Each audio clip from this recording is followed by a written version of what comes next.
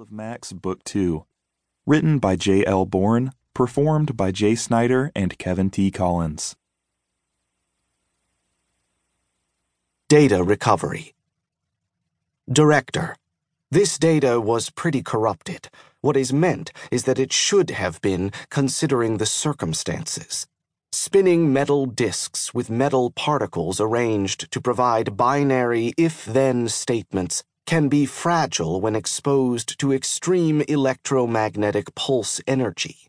This tech has utilized all recovery algorithms, but this may be the final chapter in what is known of Max Redacted, at least currently known. Most of his original scans, transcripts, and support data has been defragmented and chronologically sorted based on encoded metadata. Everything seems to be in order for your review.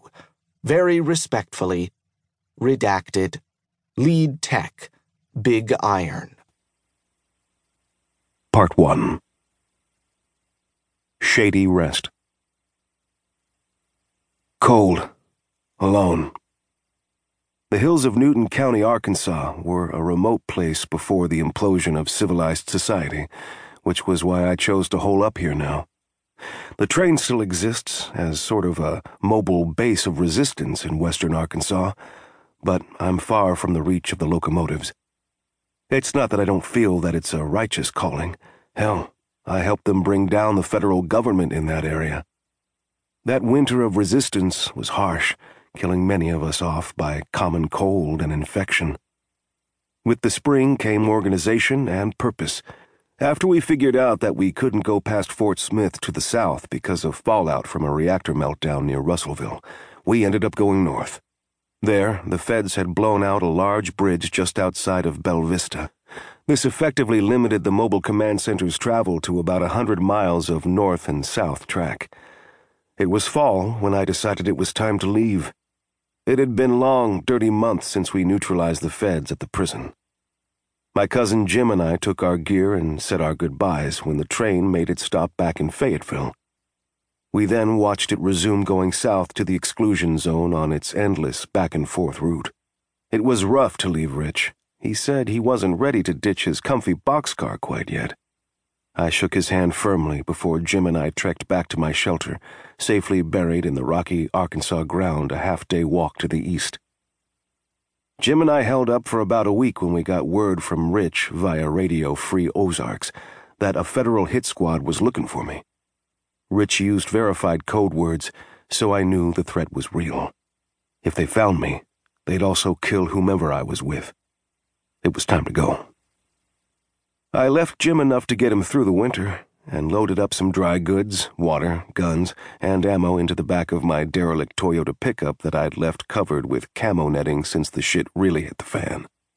Despite the cold, the engine cranked over, waking from a long dormancy. I let it run and embraced Jim one last time, promising to see him again soon, then crunched through the woods, down the trail leading to Black Oak Road. Jim had buried my shelter back before all this. I just hope it won't become his grave. The only one besides me who knows the exact whereabouts of the cabin I now inhabit, the Shady Rest, has been dead for a while. My father used to bring me here in summer.